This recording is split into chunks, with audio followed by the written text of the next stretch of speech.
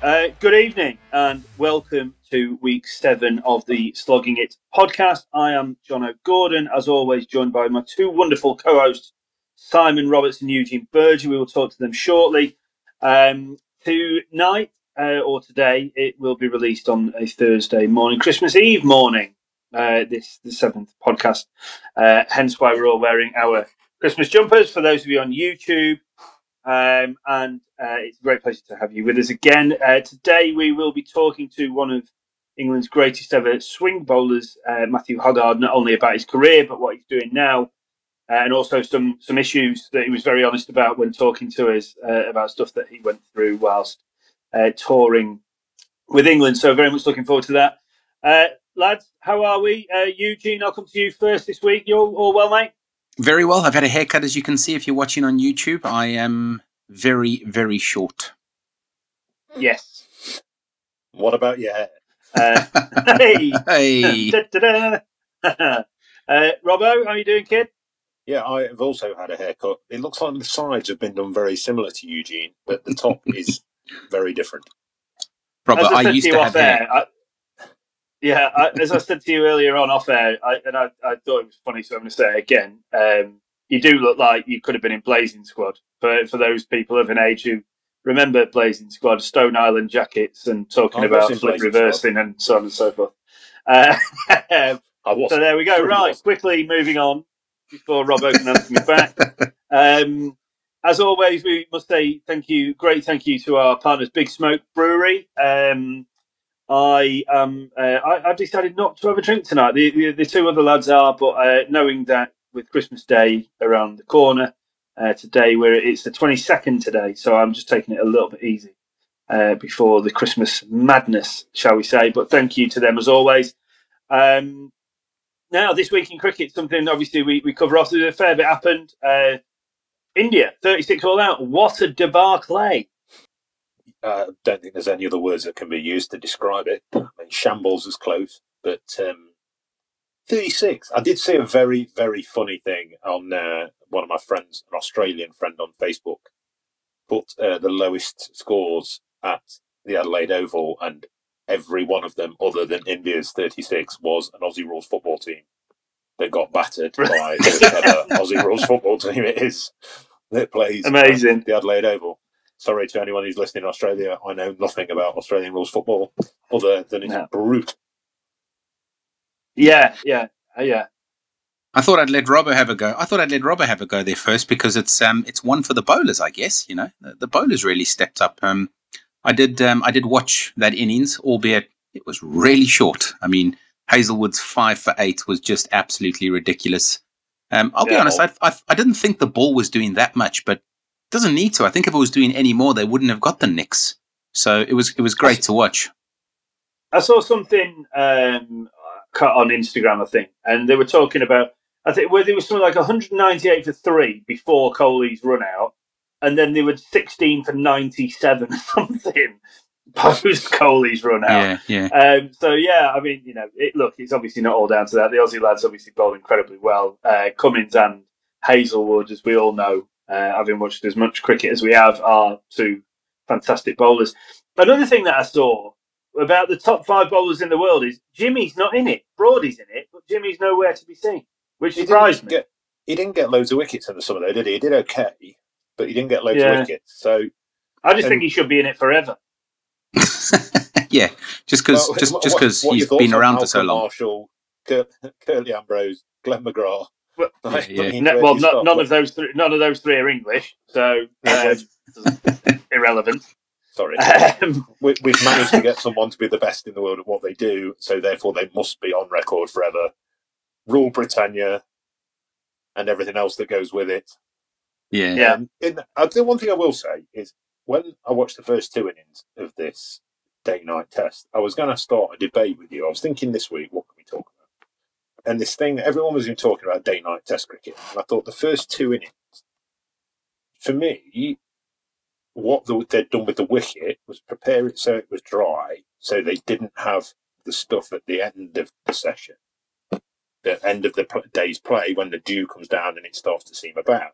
And what I did was brought the spinners into it. You saw Nathan Lyon bowling really well, and and spinning the ball on day one, and then you saw Ravi Ashwin bowling really well, taking wickets on early day two.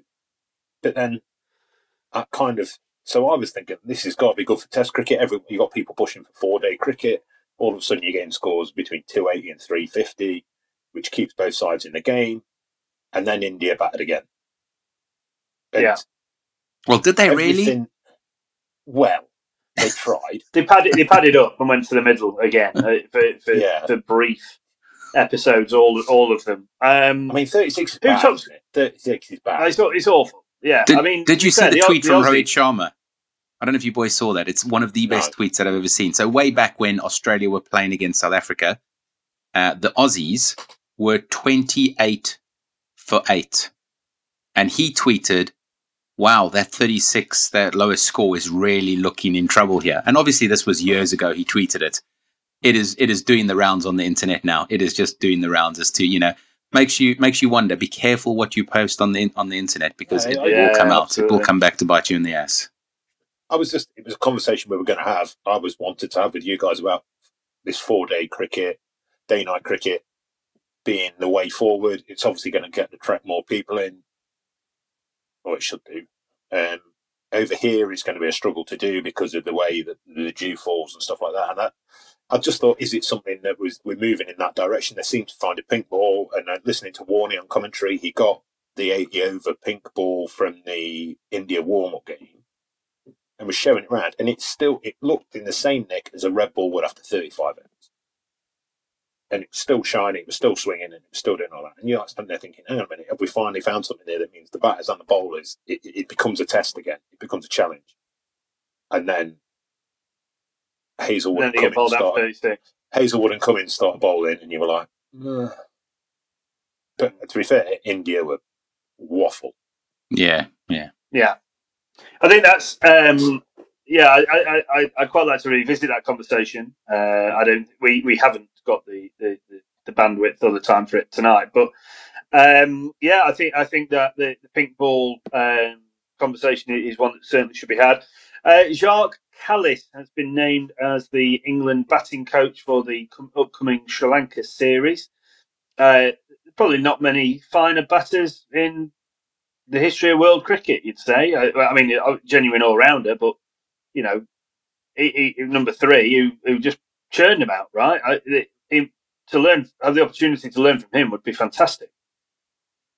Yeah, I mean, one of the best all-rounders, best batters, somebody that's scored as many runs, taken as many wickets, grabbed as many catches with his buckets is definitely somebody that you want to have in your side. And yeah, it's an interesting debate because he was the batting consultant for South Africa, and he's now being asked if he can be the batting consultant for England. And it was interesting. I was having this conversation with somebody yesterday as to, where's his allegiance? And I went, well, this is a job.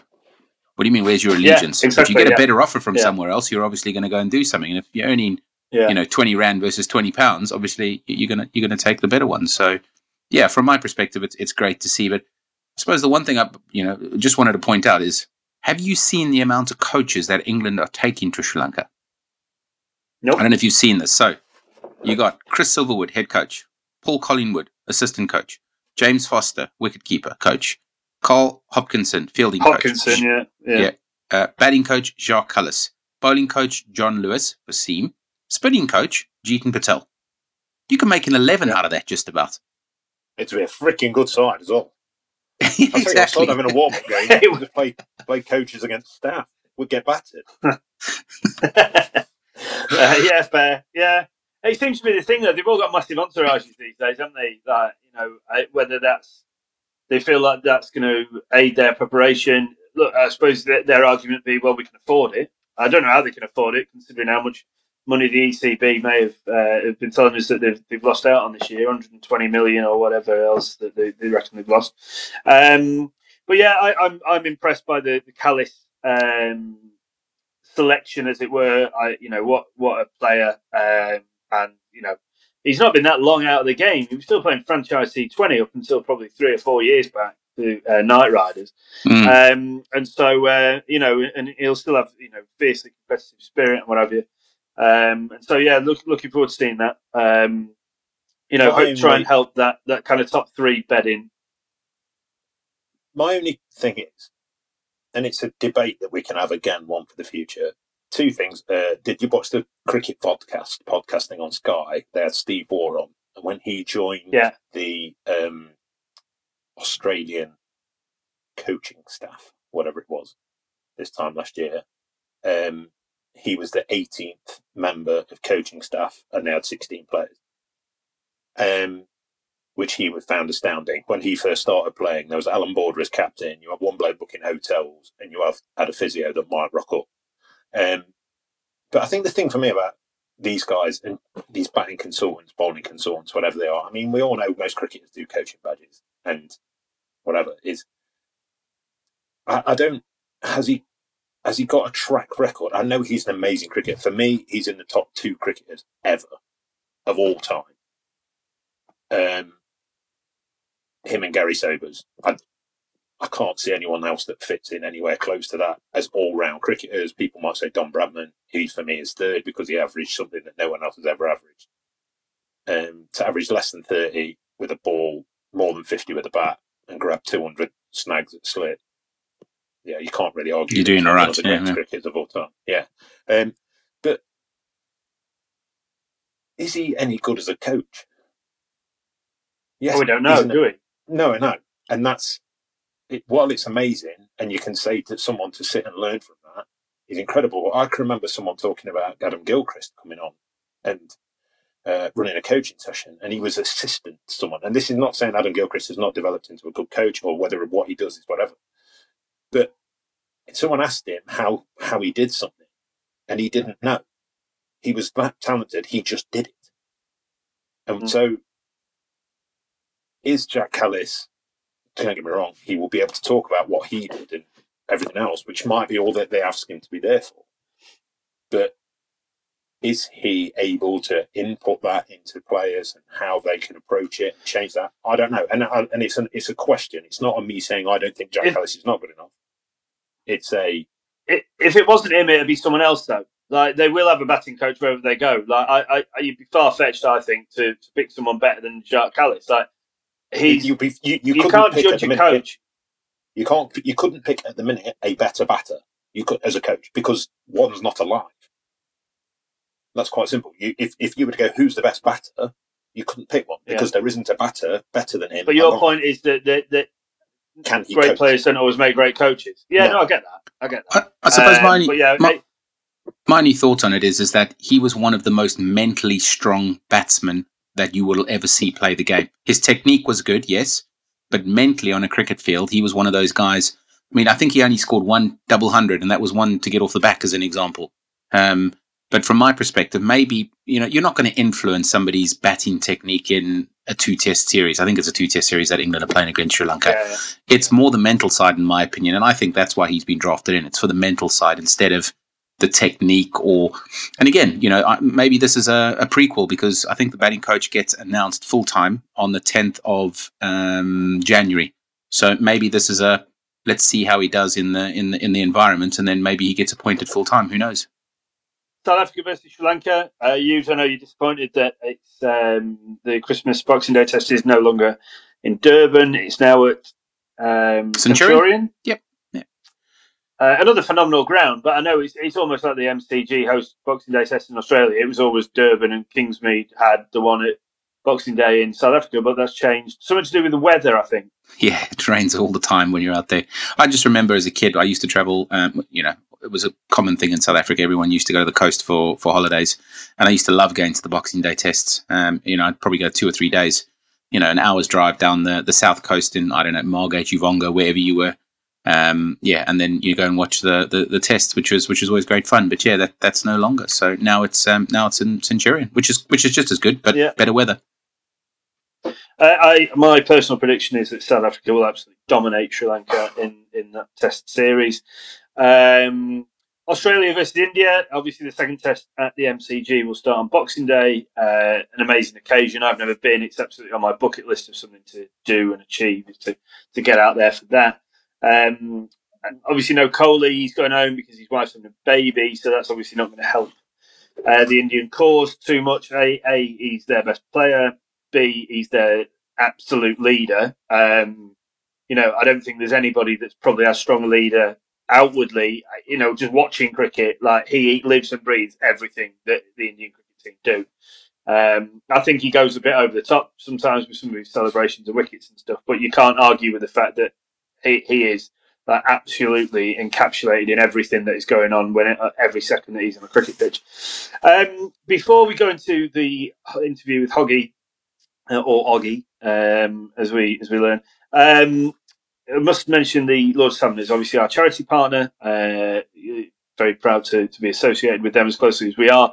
That text number for those £3 donations that you can make, provided you are at least 16 years old and have the bill payer's permission, is 70331. Thank you to everybody who has donated so far. You're making a massive difference, not only to the Tabs, but the work that they try to do after what's been an incredibly difficult year for a lot of charities throughout COVID and what have you. So thank you very much for your support on their behalf. And for those of you that haven't, please do. Please go onto their website and learn more about the Lord's Taverners organisation and what it is they do. And after a note from them, the next voice that you will be hearing is from one Matthew Hoggard. The Lord's Taverners is the UK's leading youth cricket and disability sports charity. We break down barriers and empower disadvantaged and disabled young people to fulfil their potential and build life skills. Our cricket programmes support some of the most marginalised and at-risk young people in the UK, using sport and recreation to build links and encouraging groups to play sport together. We tackle issues such as knife crime, unemployment, radicalisation and also isolation, something we are all feeling right now.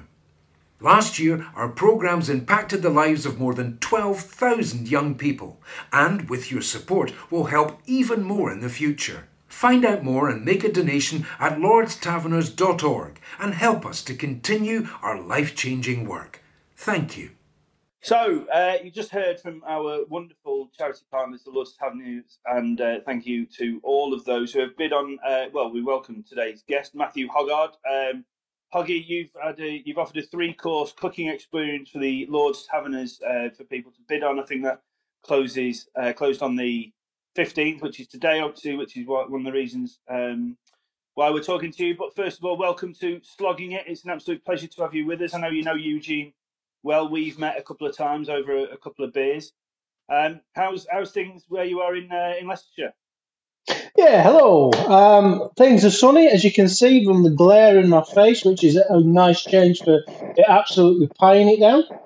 But first of all, big shout out to the sponsors, Big Smoke.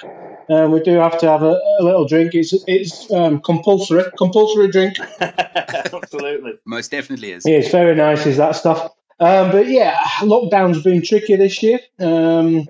Not being able to see people has been a bonus. Let's not go that far. I don't like people. It's nice being locked away in my cave, but it would be nice occasionally to come out of the Hoggy cave to see people and to get people, as you say, at the grill. But it's been tricky. Been homeschooling, learnt a lot, passing on my immense knowledge of science and maths, staying well away from English and languages because I am absolutely poo and pants at them. So my wife and I have been dovetailing well. What have you got today? English? Excellent. That's me off the hook. See you later.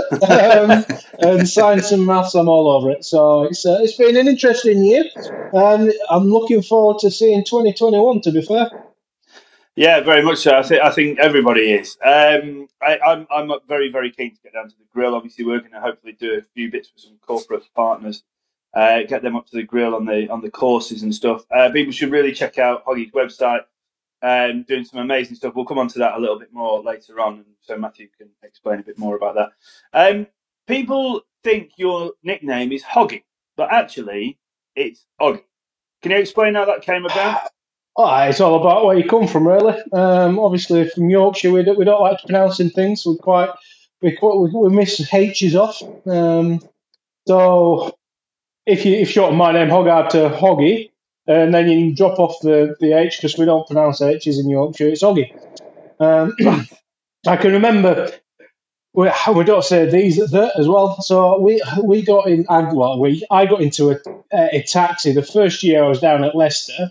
I got into the taxi and I was going to a public house in a place called Tilton on the Hill.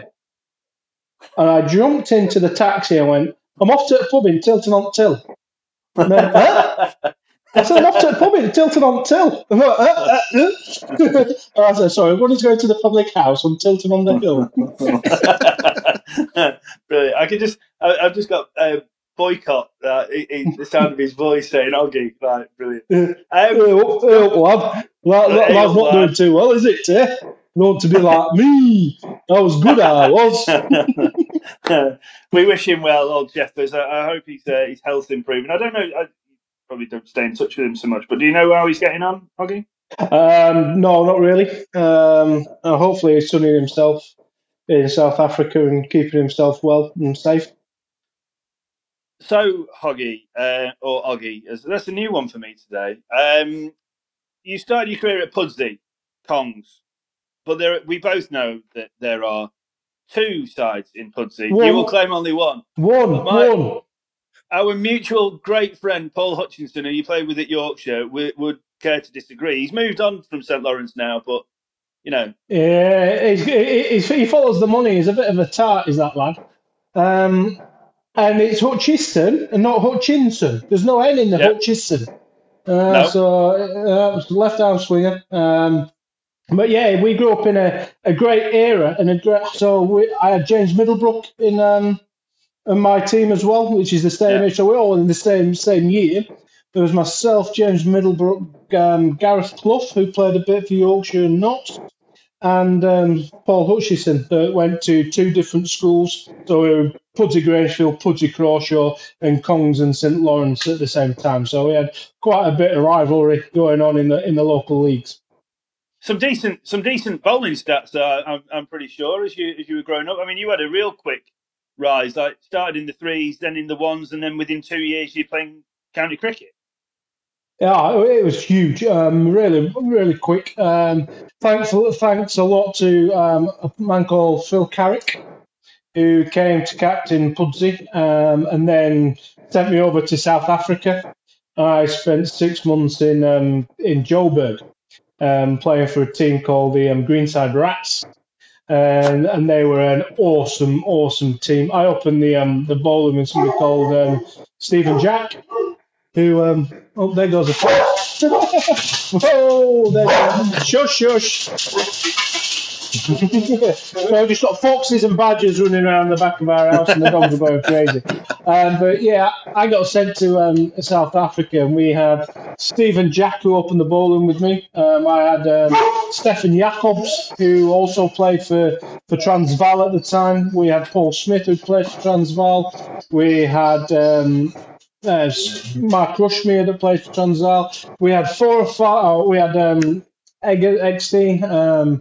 Neil Hughesdale. We had a fantastic, awesome team. And I was there as an 18-year-old, allegedly overseas player, having to swim fairly quickly because I was so far out of my water depth. It was unbelievable. But it was a really fast learning curve. It was to play cricket hard and well in South Africa, and I came on so quickly, not just as a cricketer, but as a human being in the murder capital of South Africa, having to look after myself, coaching at Rosebank Primary. It was a fantastic part of my life, and I owe a lot to the Pirates in my part in the progression to get where I got to. And that obviously probably started or sowed the seed, let's say, for something that is obviously so close to your heart now in terms of the grill and stuff. But obviously, we'll come to that a little bit later on. You went on Celebrity MasterChef 2013. Obviously, did very well, and now you've got the grill.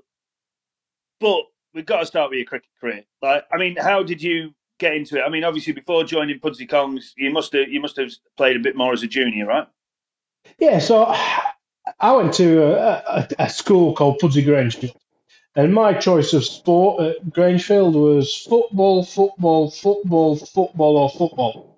And I wasn't a massive football fan, but I played football for school because I wanted to play sport. I was very sporty as a youngster, so I played football for school.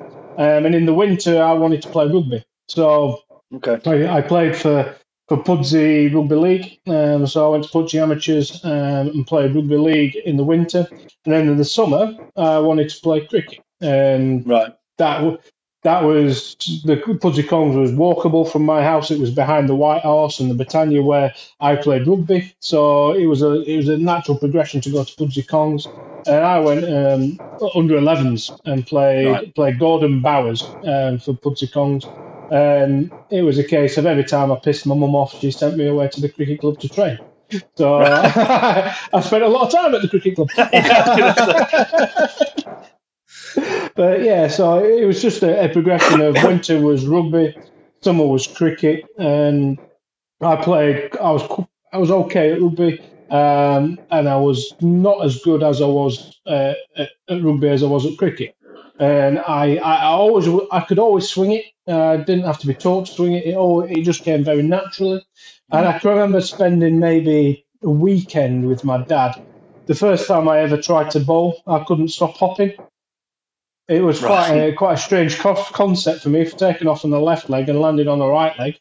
I've been doing it for 10 years, but to when it comes to bowling, to jump off a left, right, I couldn't do it. I used to do left, right. I just couldn't get it. And I spent a weekend in the back garden just getting the action of hopping off a left foot, landing on a right foot. Doesn't sound that difficult, but it was for me.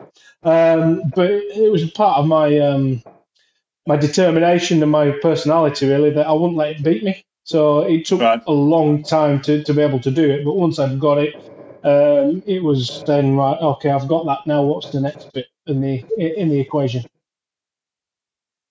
Huge. Absolutely, yeah. I suppose, Hoggy, just looking at your career, and obviously you were at Yorkshire for a good 15 years, from what was it, 2006 to 1996 to 2009. However, I'm really interested in 2 years specifically, that being the 2 years that you spent at the Free State. Because when I was still living in South Africa at the time, I was watching a lot of the competitions that were going on locally, and that's when I saw you for the first time.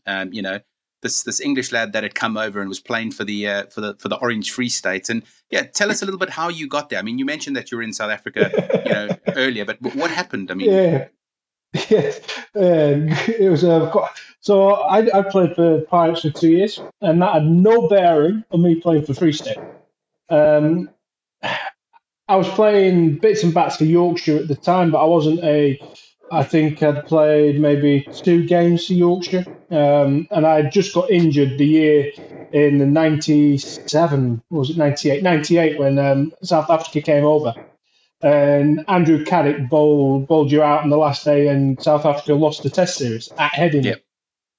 And England went out celebrating, South Africa went out commiserating, and the coaching staff pulled a naughty boy net session on South Africa the next morning. So they were then practicing for white ball cricket, and we had a groundsman that didn't want the nets at Headingley, so we had a green mamba of a pitch.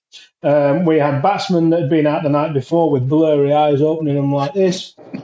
I'd just come back from injury, so I had to prove myself to the coaching staff at Yorkshire that were watching. I also was bowling at South Africa, so I wanted to impress. And I had a brand new white Duke ball in my hand that swung round corners. So I had a ball that was swinging, I had a green seam in Headingley, and batters that were pissed. I looked okay. And the assistant coach in South Africa at the time was called Corey Van Zen. Yep. And Corey said to me, well, how do you fancy coming over as cover for Free State? We've got a few bowlers that might be away and one's injured. And do you want to come over as cover and come to Free State? I said, yeah, I'd love to. So I went over to Free State to play club cricket. I thought I was going over to play club cricket for the Peshwas, which is the university's second team. Not even the first team, the university's second team as a player coach, and just getting involved with the then Hansi Cronje's father, who was the coach. And he said, I'll pick you up. So I got picked up by Corey from the airport. He dropped me off into the boarding houses where I was staying. He said, I'll pick you up tomorrow and get you down to where we're practicing. So I picked my bags up, went down, and we drove into the stadium. I was up in the lift at this stadium thinking, wow, these club practices are all right, aren't they? We get to change to change at the stadium and practice at the stadium. And I can remember walking in through the changing room, and the first person I saw was Hansi Cronje, sat in the thing and said, right, meet your captain. I answered. You can go change in the corner over there next to Alan. So I went over and sat down next to Alan Donald, who was my opening bowler. I think, what the fuck? We had Nicky Boye in the other, in another corner. Spinner, yeah. We had Gerhardus Liedenberg, who just happened to be my first class wicket when he came over South Africa for Yorkshire. So I had to tell him. We had Corsi Fenta, Louis Wilkinson, Butter Dippenaar. We had a fantastic array of players, and then me.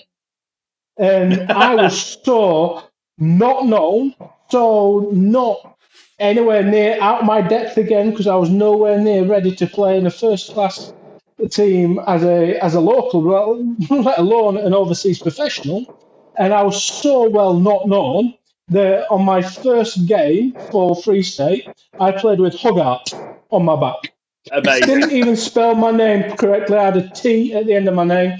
And it was an absolute honour and a privilege to play in such a team. But again, I had to start swimming as soon as I got there because I was completely out of my depth as a 19-year-old, 20-year-old that didn't have a clue what cricket was all about, was now an overseas professional in a non-English speaking team.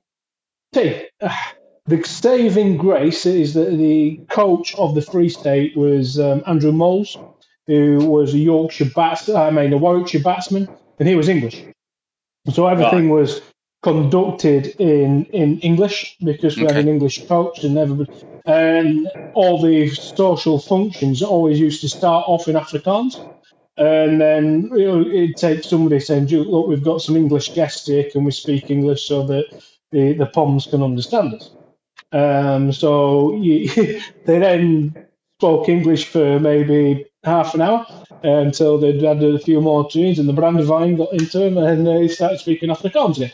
So you had to sort of pick up a bit of the lingo to understand what was going on. But it was an awesome time. And Alan Donald's wife is English. She's from Warwickshire as well. She's Tina.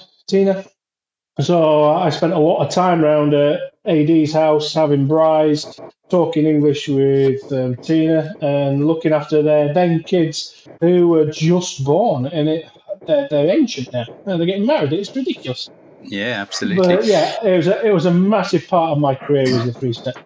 Yeah, you mentioned that you were going around and having braais at people's houses and stuff, and having read a couple of your books and a couple of your articles, you mentioned that South Africa was the sort of the birthplace of not Hoggy's Grill, but where you started to find, cooking over an open flame and cooking over open coals.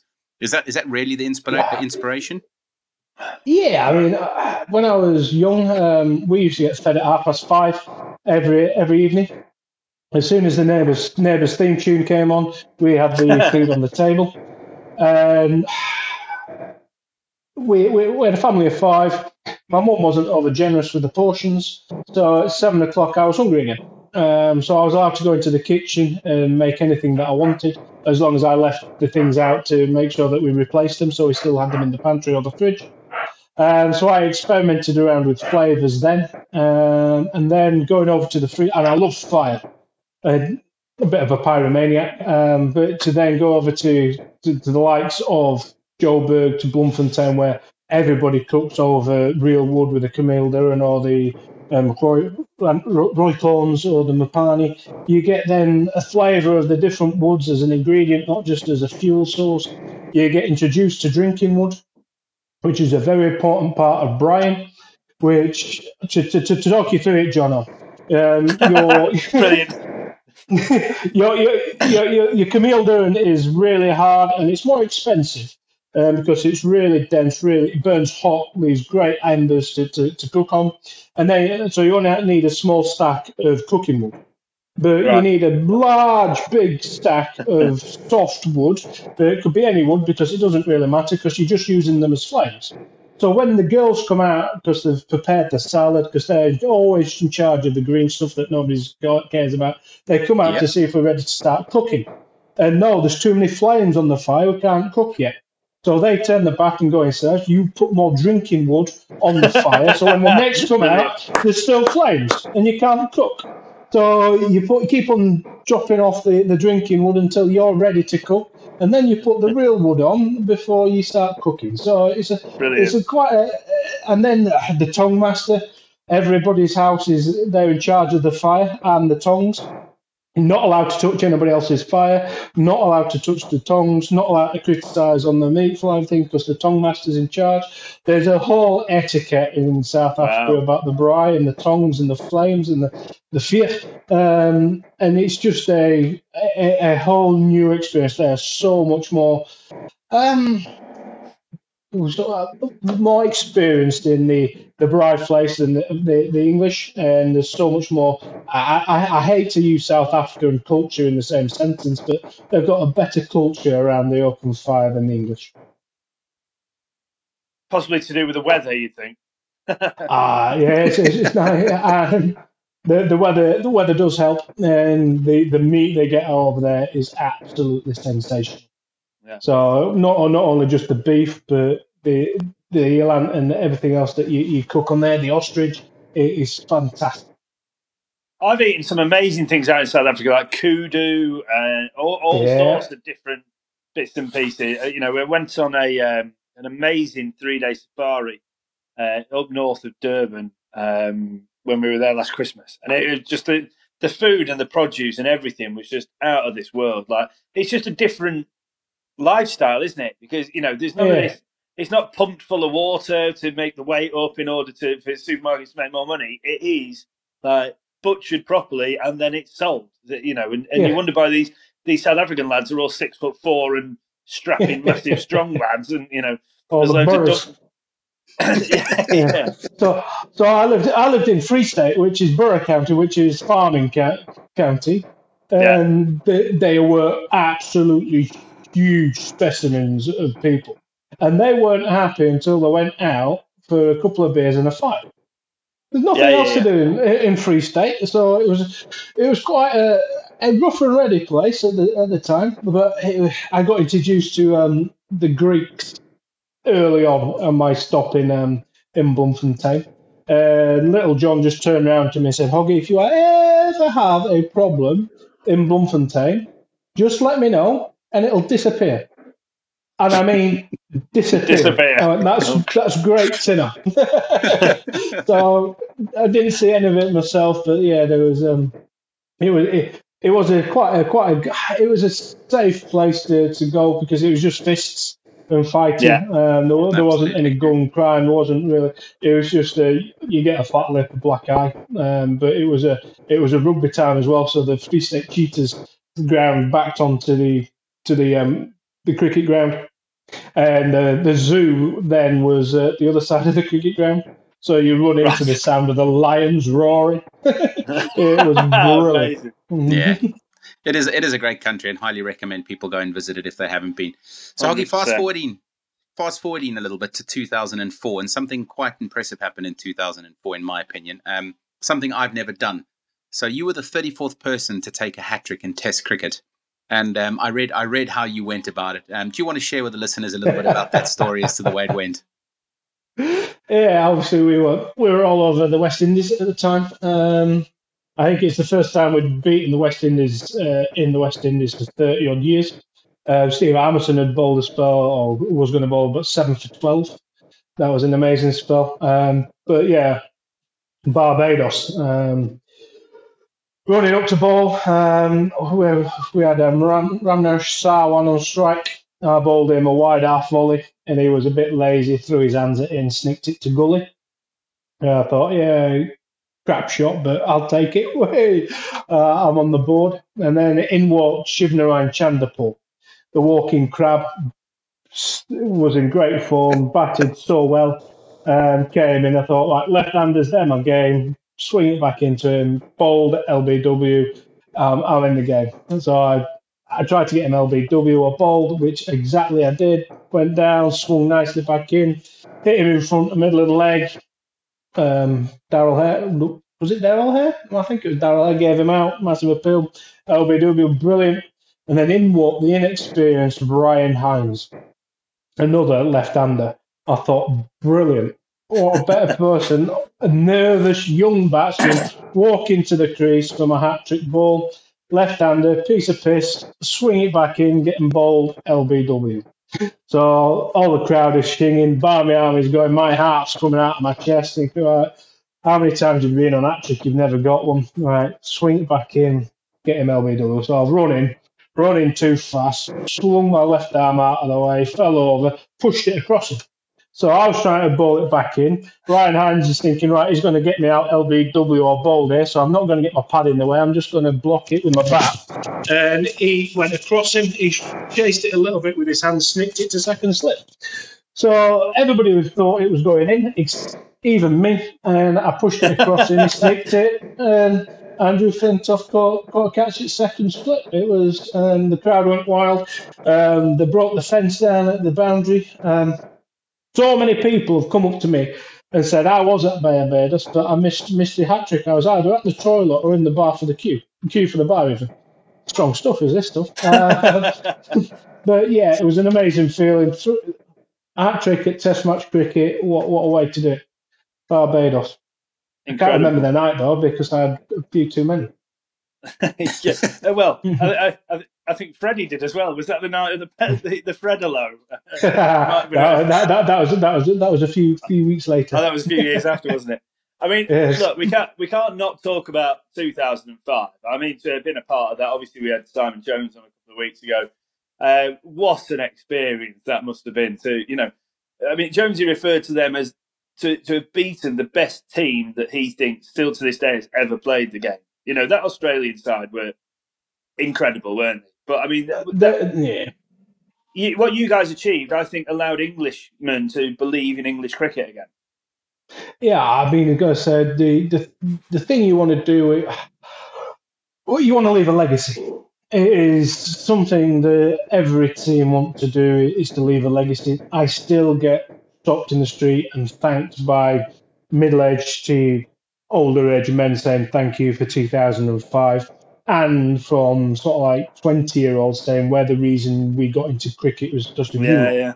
Now that to me is better than any results, is to get the nation talking about cricket, inspire a generation to get into cricket. And that is what that 2005 series did. And I'm not going to disagree with Simon, not that he's always right, but I don't think you can compare eras that easily. So the great side of the West Indies to the Australian side, you can't really compare them because they're different eras. But I will say that they were the best in the 90s and the early 2000s. I think the Australians were leaps and bounds above any team in the world at that time. Not used to losing. We'd had a fantastic 2004, and we had a nucleus of the side that stayed together. We'd not lost in 2004, and to come up, we'd beaten South Africa away, which was rather difficult. But we came, as I say, against Australia, who were the best team, and the series that panned out and played out was epic. People that have watched a lot more cricket than I have, and there's a lot more experience, said it's one of the best, if not the best series that has been played. It wasn't just one-sided. There was ebbs and flows in every game, apart from maybe one. But then even the sessions, there was nuances in each session. It kept people gripped, it kept people encapsulated, it kept people guessing where the Test series was going. And that happened in every single game. And that is why it was such a fantastic series. Not just because we beat the Aussie bastards, but it just encapsulated the nation. I think and nothing will prove that point as better than Edgbaston. One that goes out to, I can't remember who was fielding at square cover because Varney, when I think it was Casper, might have been Gilo. Yeah, and Varney said, shit, the game's gone here. And then then it's gone for one, and then all of a sudden what happens. I think to come back to you kind of a bit more personally, I think some people may think of you as like a, honest Yorkshireman, workhorse style bowler. Where are you going with this? Well, no, I want to change people's perception here. Because I'm not honest. That's you to little bastard. No. But almost 30% of your test wickets were against batters who had an average of over 45. And that's phenomenal. Open the ball in. I've got a chance. I open the ball with a hard ball. I swung it a bit. I get where you're coming from. That I got quite good batsmen out. The not so good batsmen just twatted me everywhere. The good batsmen didn't know whether to hit me for fours or sixes, and they got a little bit confused. So I picked them up. But yeah, I think the stats are. You can make stats say whatever you like, but when you get the BBC to do the survey and they give batsmen points for how many runs they've scored and averages, you come out on top of that, then that is brilliant, and it's a nice thing to say. But you then need to have a look at how many of them wickets changed games, how many of them wickets won matches, how did you go in. It doesn't matter that you get 5 for in a losing cause, that the game's dead. And it's the importance of the wickets and when you take them that you need to really look at, which is quite a difficult way of doing it. Well, when you say about that, so 2005 in Joburg, obviously you know the area quite well, having spent some time there, 12 wickets to win that fourth test to secure the series victory. I mean, that must be another massive highlight on the CV. Oh, massive, because again, of all the contacts I've got in Joburg, in South Africa, it was lovely phoning people up and just to take the piss. But at the Bullring, which is what the Wanderers is called, I'd never bowled well. I'd played there for Free State, bowled like a bag of spanners. I'd played there for the Pirates, bowled like a bag of spanners. I played the first innings. I bowled like a bag of spanners. Got 5 for 120, I think. Got spanked all around the park. And I wanted to make an amends in the second innings, and I remember Graham Smith smacking his head on a cool box in warm up, and he went missing. He went AWOL. And some days you can bowl like a god and not get any wickets. You play and miss, or the catches go down, you don't get anywhere. And other days you bowl like a sack of shit and you get wickets. The second innings, I actually bowled really well, and everything seemed to take an edge and get caught or get the decision with the LBs. And I think I got the first 5 or 6 wickets to go with. And I remember Jack Rudolph. So he played for Yorkshire. Jack Rudolph came out, and I can remember bowling him, and there was only one stump left up. So then when I played for Leicester, every time we played Jack, because he came round, I kept on blowing the image up and putting it in the white changing rooms and signing it to him. But yeah, I mean, and the ball that really did it for me in that spell was Jack Callis, who came in number 3. What a player. He played the immaculate forward defensive. He didn't follow the ball. He didn't do anything else. He played the line of the ball, played with club hands close to his body, and he took the outside edge. And it went to Trescothick at first slip. Garrett Jones had dived across him, and I thought he'd spilled it, but he'd missed it, and it'd gone to Tres. And so that wicket there, to get their best batsman out first ball, that really give us the emphasis and the impetus to go on and win that game. Amazing. Jack Callis is one of the all-time greats, isn't he? You know, not only with bowled 80-odd mile an hour, as well as being one of the best number 3s the game's ever seen. Massively. I think he's so underrated. You cannot speak highly enough of Jack Callis. He caught pigeons in slips. He bowled high 80s. He took over did he take over 300 wickets? He was high 200s, and he's averaged into the 50s. It was an awesome cricketer, the cricketer of the generation, but nobody really puts him up there. He was superb. You know, Hoggy, you released a book called Hoggy, Welcome to My World. And it is available in all popular bookstores. You know, Christmas is around the corner, so I highly recommend. Bargain bins. 20p in all bargain bins.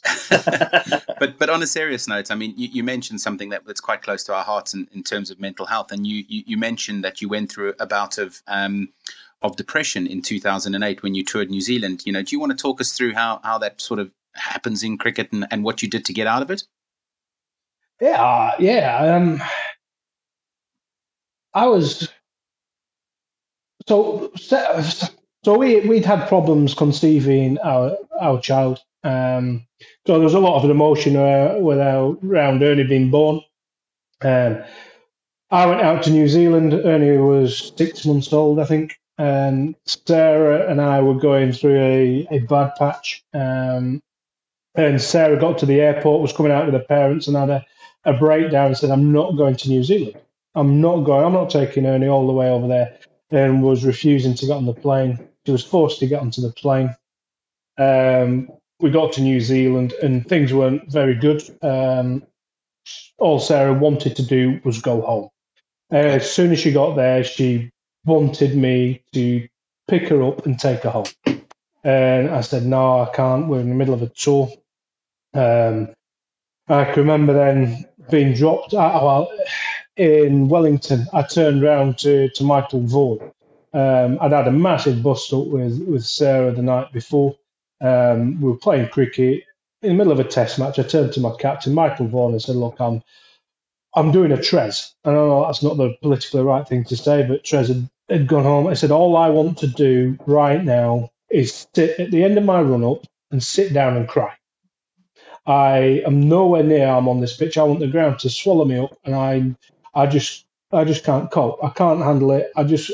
And the feeling that I had is, I can only describe it as when you're a little kid, and when my dad had the football, and he kept on turning his back on me, and I couldn't get the football. And the only way I could get it was to kick him and sit down and cry, or burst into tears. And that is the exact same feeling I had on the middle of a cricket match, in the middle of a test match, just to sit down and cry. I couldn't think of anything else I wanted to do except to burst into tears in the middle of a game. So surprisingly, I was dropped for the next one. So I didn't get selected for the test match. Not unsurprisingly. Sami and I got dropped for Anderson and Broad. And Sarah then said, "Right, you've been dropped. Can we go home?" And the biggest mistake that I made is say no. If I go home now, it's like I'm running away and I'm taking my bat and ball home because I've been dropped. And I wanted to stay and fight for my place in the side rather than picking up my loved ones and going home. And that is still the biggest mistake I made in my career, is not looking after my family first. I stayed in New Zealand. I fought for my place, and obviously it didn't happen. And we then got back home. The coach, captain, knew exactly what I was going through, and I'd spoken openly to the coach at the time, and the management knew, and not one person came to see me or phone me up to see how I was when I got home. I was then playing for Yorkshire, and I was absolutely nowhere near a cricket pitch. I was on it physically, but mentally I was absolutely nowhere near that game. I was lucky enough that I could get through it because of the skill level, but mentally I was absolutely nowhere near a cricket pitch. And nobody asked me how I was, came up to me, and it got worse. I was disruptive at Yorkshire. I was not on the pitch. I was saying things to people that wasn't really what I shouldn't really have been saying. I wasn't doing the right things in training. I got overlooked for the first test match of the year again. Went down to Lords. Didn't get an explanation. Didn't get asked how I was, what I was doing. Went back to Durham. Didn't play at Durham, or played the second half of Durham, and that was the year that Pattison got picked at Headingley. And again, no communication. I was in a bad place personally with what was going on at home. I was in a bad way being dropped by England. I didn't feel like I could speak to anybody or had anybody to speak to, because I've got a reputation of being big, bold, brash, everything else. It's a weakness, isn't it, that to admit that you're struggling, to admit there was something wrong. And I didn't have anyone to turn to. I didn't have anyone to talk to, and nobody came up to me and asked me, "Hoggy, are you okay?" And I didn't realise how bad I was in the Yorkshire changing room. And nobody turned around and said, "Hoggy, you're being an absolute dick. You need to either pull your socks up or take some time off." I got dropped by Yorkshire at times. I was in a mess, and it took a big open heart discussion, and I said to my wife, "Look, I'm on my ass here. I'm laying on the floor, and people are kicking me, and I'm letting them, and I don't care. I don't normally if I was down on the floor and somebody kicked me, I'd get up and lamp them. But I was on the floor, people, I just didn't care. I just didn't have the enthusiasm or the will to get up and fight back. And it was quite a horrible 18 months. But I got out of the slump, got back into being me, Semi, got to being back to being a productive member of the Yorkshire squad. I'd been offered a 3-year contract, 2-year contract at the start of the year. I said no, I wanted a 3-year. To go into we'll sort it out at the end of the season, we'll give you 2 years. I then wanted to, because there was nobody else to be captain, I went and said, look, I'll be captain. And I went from being offered a 2-year contract to being taken into Yorkshire and saying, look, we're not keeping you on. Wow. So at the end of the season in September, they told me that they weren't renewing my contract after the season had finished, which, if you look at the terms of your contract and everything else, you can't do. So I was now out of a contract at a season when most of the other counties had sorted out their players for the next year. Yeah. So I then had a time to go home as Sarah, I'm out of a job. So I then went to the PCA, and the PCA put me out as right. Hoggy's looking for a new county, and we met up with a few. I met up with Leicester just to be a senior player in the changing room. And on the way back, I was speaking to Tim Boone and David Smith. And on the way back to Yorkshire, we met halfway up the motorway. They phoned me up and said, "We want you to come as captain." Wow. And I then went home to speak to Sarah. We then visited the counties that we were interested in. And the idea of not just being a senior player and bowling overs and standing at fine leg, having a voice of what the team does and the way forward that the team goes was really, really pivotal, I think, to getting me back on a cricket pitch. So hence I went to Leicester and started being an average captain. Something that really, so when Simon a couple of weeks ago was really, really open about some of the troubles that he had post injury, and saying that obviously he's always been close to you and maybe a couple of other lads. But it was really interesting there, Matt, to hear you say about, no one contacting you. Either I don't know whether injury or mental well-being and people not being actually absolutely on their game is seen as some form of weakness at that level of elite sport, which obviously nowadays it'd probably be very different because there's such an awareness of it, and obviously that a lot of the cricket lads, Trez, Trotty, watching the Edge, KP talking about, there's a lot more people kind of now talking about the troubles, but it really surprises me, and I really find it sad and difficult that someone who's given a county as much as you gave Yorkshire, being a true Yorkshireman as you are, and it's only 30 years ago that to play for Yorkshire you had to have been born in Yorkshire. It is one of those counties where you think it's all about Yorkshire, and to hear that people didn't support you, whether they realised or not, people say, "Oh, we didn't realise." That's probably a bit of a cop out. But to hear that you felt that you were down and people were kicking you rather than actually trying to help you get back on your feet, I think it's a really sad reflection on the way that things were going were happening. Yeah. But again, professional sport is a very fickle place. You're only as good to a team if you are performing. To get the player to be in the best physical well-being, mental well-being to perform at the time for what you need is what you need at that time. And I think the physical, the mental side of things, as you rightly pointed out, has been heightened. And the awareness is a lot heightened now. And the tools to help moderate and to help make sure that people in the right space is getting. It's almost as important as the gym nowadays.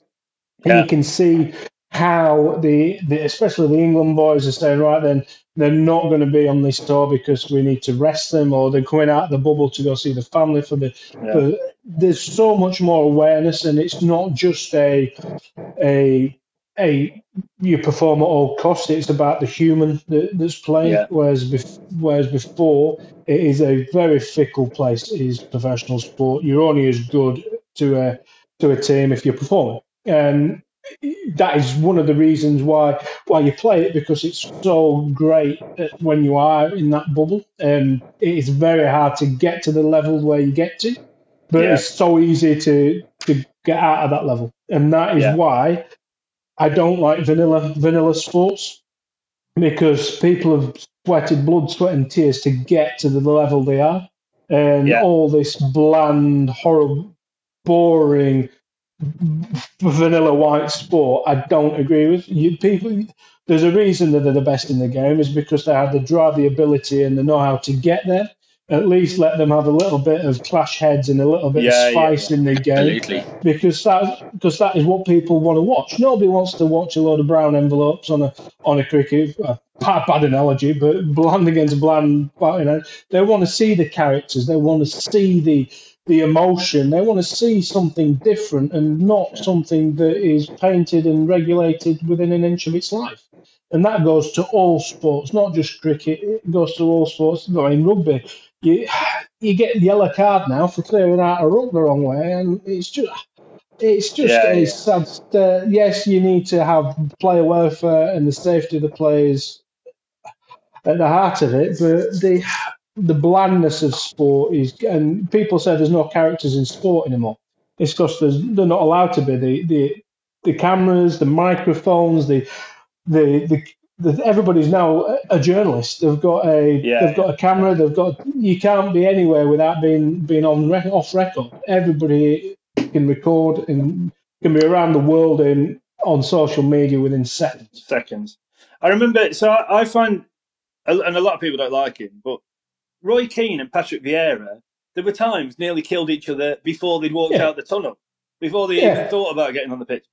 And I read something on Cricinfo or Crick Buzz or something a couple of days ago, where people were saying, the Australia-India series, it's just a bit of a nothingness because they're all like best mates, because there's so many global franchise tournaments now that these guys don't.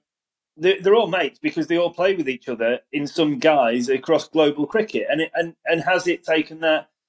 Jeff Thompson. I lucky enough to meet him at Wormsley one day. What a belter of a bloke he is! But he wanted to kill David Lloyd when he was, when he ran in and nearly knocked one of his bollocks off.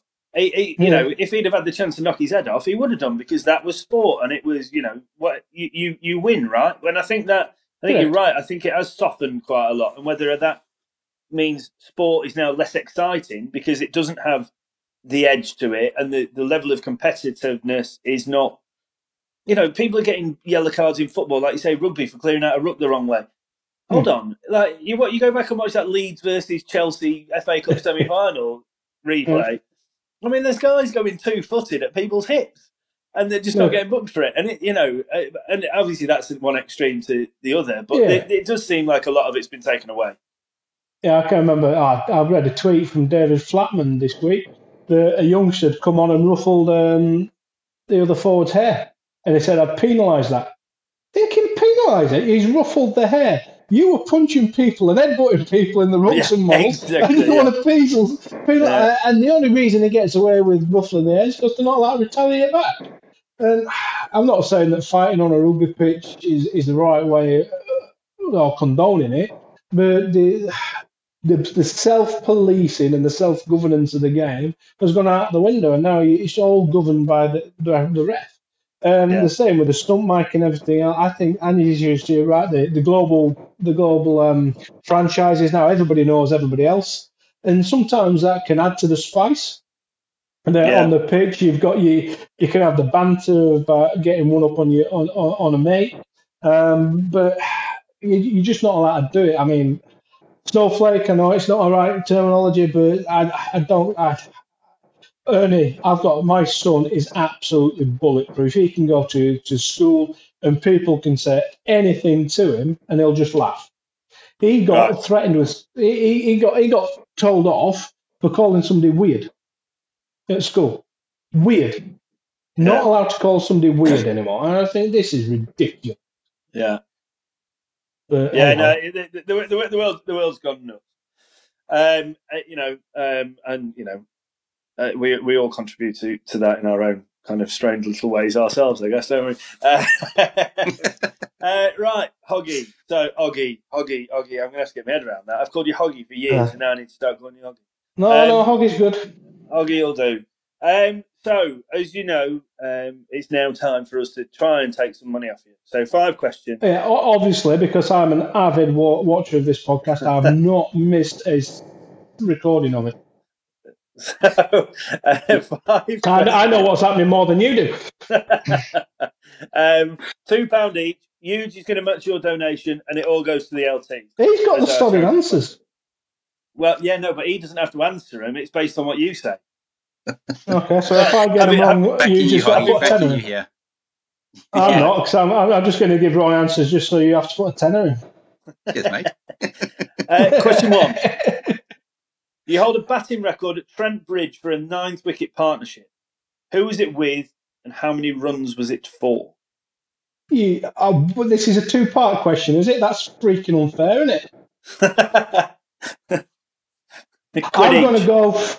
I'm going to go for Craig White and 130. Oh, 103, but it was Craig White. Oh, that's a great effort, but it's still £2. 2005 Ashes. Which bowler had the lowest bowling average across both sides? I'm going to go. Does it matter how many wickets they got? Nope. I'm going for Ricky Ponting. Right. You've got it right. Yeah, I reckon you. No wonder you just gone. I'll go this week. I reckon. Hoggy's had the old email, hasn't he, with the answers? Right. I can guarantee you he hasn't. But what a delivery to get Varney out. He only bowled an handful of overs and got Varney out. He just bowled little out whiffers, didn't he? It was beautiful. 70 mile an hour, pitched and left him. Varney's feet in a piss pot.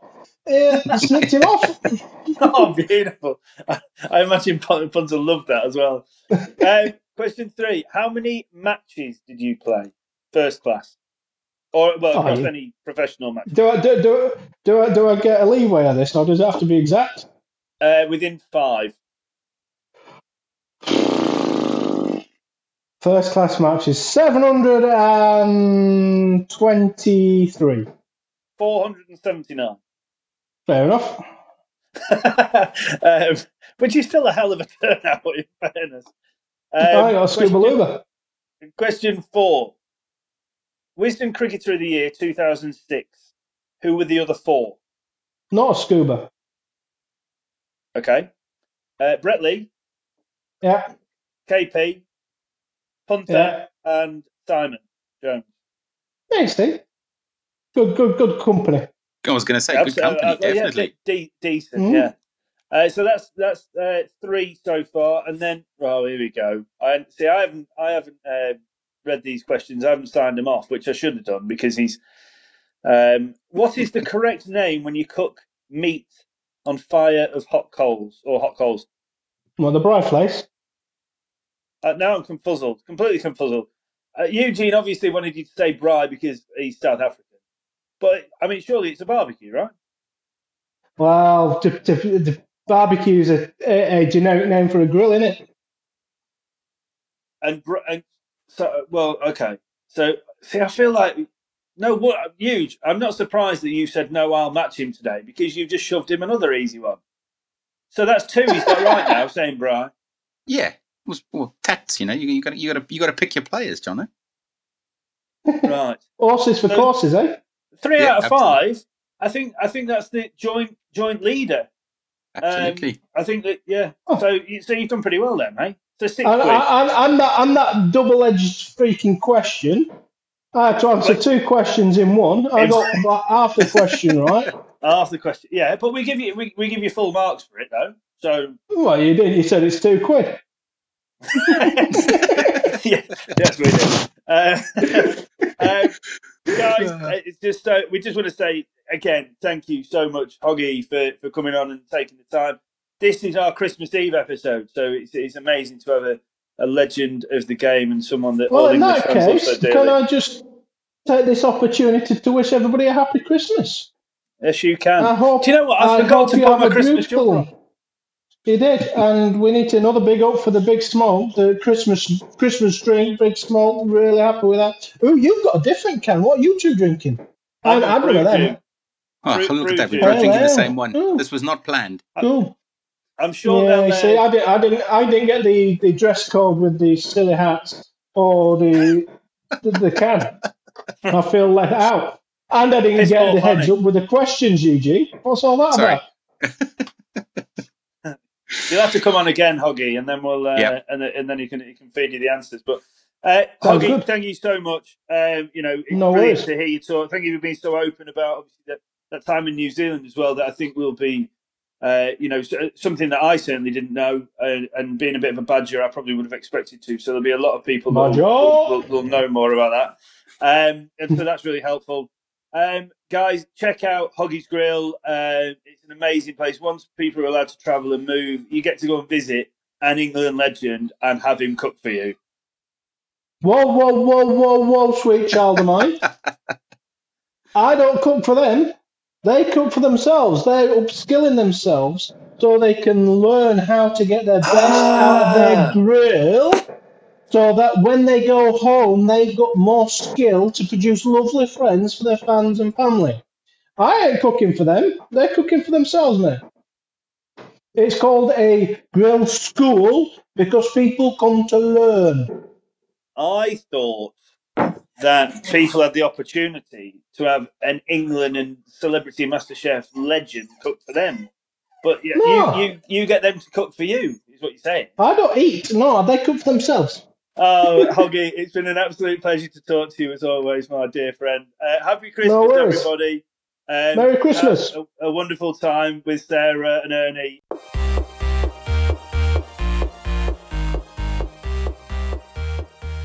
Looking for a new cricket equipment partner for yourself or your club can sometimes be tricky. With so many options to choose from, how do you make the right choice? When you want quality, value and service, there really is only one place to start. For more than a decade, Woodstock Cricket have been producing award-winning, high-performance cricket bats from their Shropshire workshop. Matched with their classy soft goods, luggage and accessories, Woodstock Cricket really do tick all the boxes. Get in touch with Woodstock Cricket and find out why many loyal clubs, players and international customers can't be wrong at info@woodstockcricket.co.uk. Right, so thank you very much to our other partners, Woodstock Cricket, for their continued support, and obviously they have been very forthcoming in terms of offering prizes for different bits and pieces. So yes, Hoggy, Jen. Great interview. He's mad as a box of frogs, isn't he? Bless him. I love him. But when you know exactly what you're going to get from him, whether you're in person with him or whether you're talking to him, he's like a March hare, isn't he? But what a fantastic bloke. And thank you so much again to Matt for giving us his time. The man, the myth, the legend. What an interview! I didn't know which way it was going to go. We were obviously going down some routes, and then all of a sudden he just decided to go off on a tangent. His dog got involved. Yeah, what an absolute legend. Yeah, one of the most enjoyable ones I've had. And again, so two things that I think were really important. One, fire. and two, obviously him sharing his story. So yeah, I mean, two great stories from my point of view. I think on that, just before Si comes in on it, you say one that one of the most enjoyable ones. I think we've been incredibly lucky, haven't we, with everybody that, we've just enjoyed all of them. It's so much. It's kind of difficult to rank them, and I wouldn't even try. The opportunity to have some of the, to talk to some of the people that we have. Obviously, we're doing these Instagram lives on a Friday night, the Big Smoke, Big Night In, which is amazing. We've had some even more pros and other people coming and talk to us, which is great. The next one of those will be on Boxing Day, by the way. Tune in for that at 8:00. We will be talking to a number of people, which would be great, including Joshua Da Silva, who recently made his debut for the West Indies and New Zealand. But yeah, Hoggy being open, and I had no idea, and this obviously was a book, which got me in a load of trouble while we were doing the interview. Thanks for that, Eugene. Pleasure. But, the fact that, whilst in New Zealand, him and Sarah, really, really went through the mill a little bit, didn't they? And, he then wasn't picked, and then obviously everything happened when he came back. But, I didn't know any of that. So I just found it so amazing and refreshing that people are now beginning to see and understand what it is that we do, and are willing, with three blokes that they've either met very few times or never at all in some cases, be that open with us because they absolutely believe in the message that Slogging It's trying to provide. Yeah, I mean, it's him, Simon Jones, Luke Sutton. The honesty we've received has been incredible, to be honest. But I think it's a sign that things are getting better. It's a sign that things are moving in the right direction, and the more people that keep banging the drum to keep it going in the right direction, the better we're going to be, and the more we can make it. So we talk about. I mean, the couple of things that stood out for me in the interview. Obviously, I wasn't involved. I've listened to it earlier. Was I can remember meeting Matthew Ogard for the very first time, and he was completely naked on a physio's bed in Lords. As I've walked in, and he's just gone, and I've gone, oh, sorry. And he's gone, don't worry, it's just a big ass on the bed.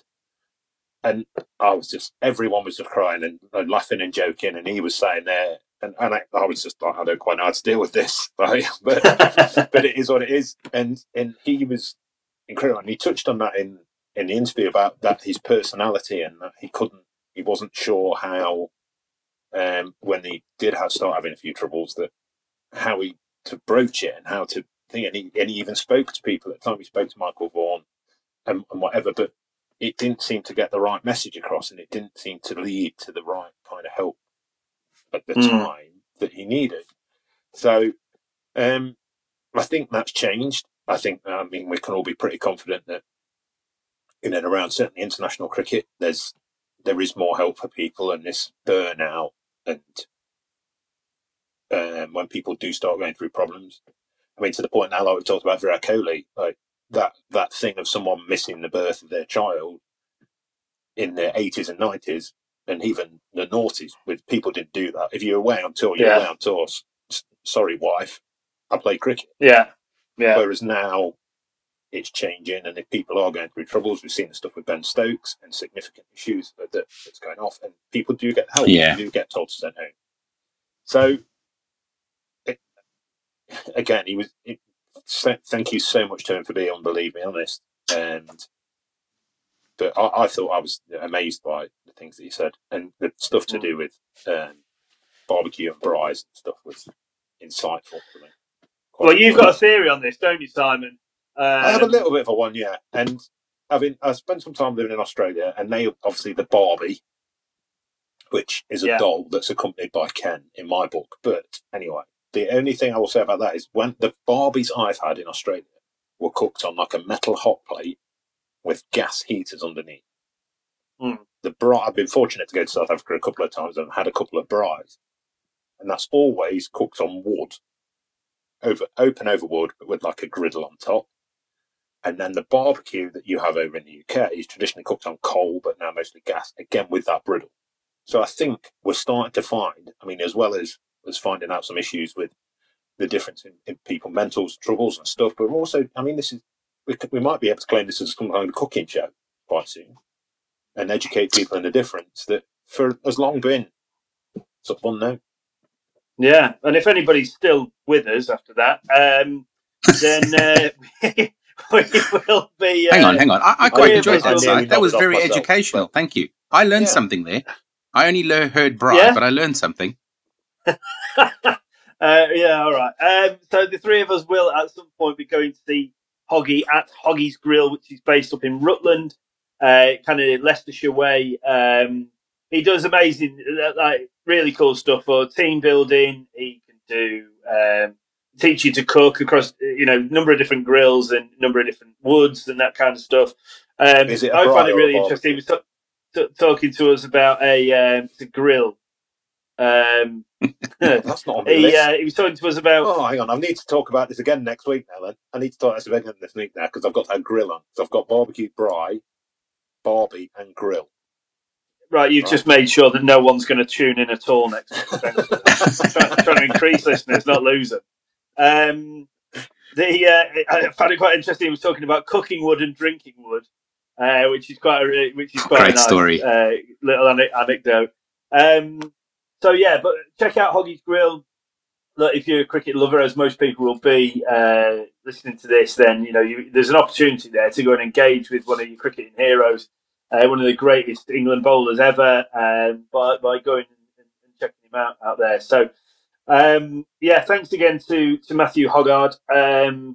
I just before we go, and this, I want to bring this back to why we do this.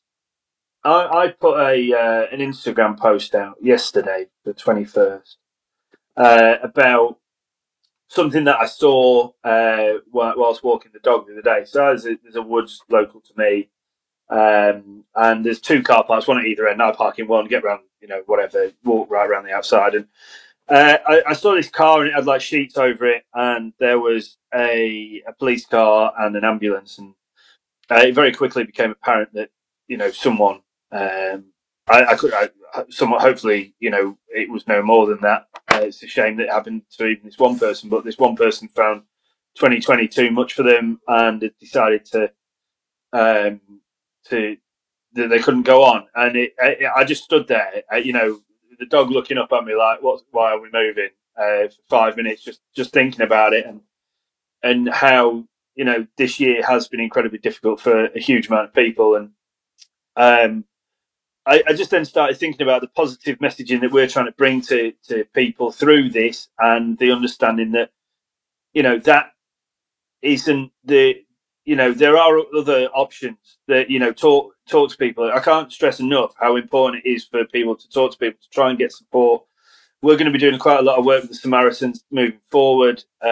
More to come on that in the new year, but we'll be kind of talking to them about the work they do and how they can help people. But just, look after each other, talk to each other, love each other. It literally can make the biggest difference. So don't think, oh, well, I'm sure they're okay. If you're even the tiniest bit worried about someone at this time, Christmas is a time for joy, not pain. And as pain, as difficult as it is this year with lockdown and people not being able to see each other, even more of an excuse to phone people who you think might be struggling, even a small little bit, to make sure that they do feel valued and do feel loved and wanted by their friends and family. So I just wanted to say that, that it's something that's so close to the heart of the three of us and is the main reason for doing this. It's not just about talking to famous cricketers.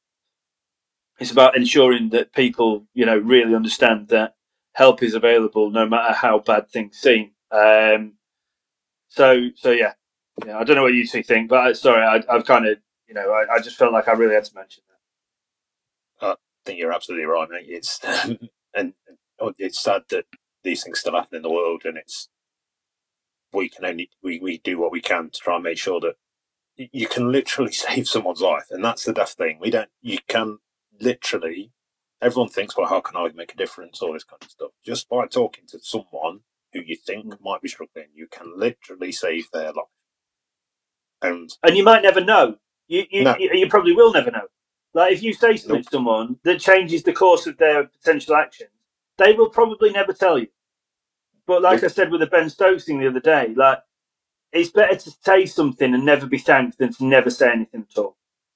and that's critical. Like that people understand that. Like, but you look at the Hoggy thing. You look at the one person ringing him. Yeah, you said in that not one person rang him. Yeah. One person rings him, and a whole heap of issues might never have happened. Yeah. You don't know. They might have done, but they might not have. So, what's the worst that can happen from you asking someone? This is always the thing I say. Like, are you okay? Is there anything we can do? Yeah. Do you want to go for a pint? Like, literally anything that just you don't know what it might achieve. Yeah. And that's the thing. Yeah. Better to do it than not. That's my angle on it. You know, you never, as I say, you might never get gratitude for it. You may never be made aware that you've made a difference. But you know, if everybody who listens to this podcast reaches out to 3 or 4 people and has 3 or 4 conversations, someone will be positively affected by it. Not that they were at that point, but you will make people feel better by knowing that you value them enough to reach out and make sure that they're doing okay in what's a pretty tough time for everybody. Yeah. To any of our friends in London, obviously I've moved away from London. I feel pretty not guilty, but I'm struggling for my mates in London at the minute. Obviously, Eugene, you being one of them, it's an incredibly tough time for everybody down there. Just everybody do the best you can, and this is why it's really important that everybody kind of gets together and not in a physical sense, but really kind of rallies around each other to make sure that this isn't a time for negativity. We try and remain as positive as we can for each other during this a pretty troubled time. But Merry Christmas, obviously to you two. We'll talk. We will talk tomorrow, or before Christmas. As two of my best pals. But yeah, everybody, thank you for your support so far. It really does mean the world to the 3 of us. We hope that we're making a little slight difference, whether that's talking to famous cricketers who you want to hear about, or whether there are other ways in which we're helping. We've taken great enjoyment from recording these. I think it's certainly strengthened the bonds between the 3 of us as friends because we're going through this together. There's loads of exciting stuff to come out in 2021 that we will start announcing in 2021. So some really cool stuff on the horizon for Slogging It, and ways in which you guys can get involved with us. But for now, I shall say again, Merry Christmas. Have a great break. Love each other, love your family, love your friends, and stay in touch. Merry Christmas, all. Have a good one. Merry Christmas, everyone.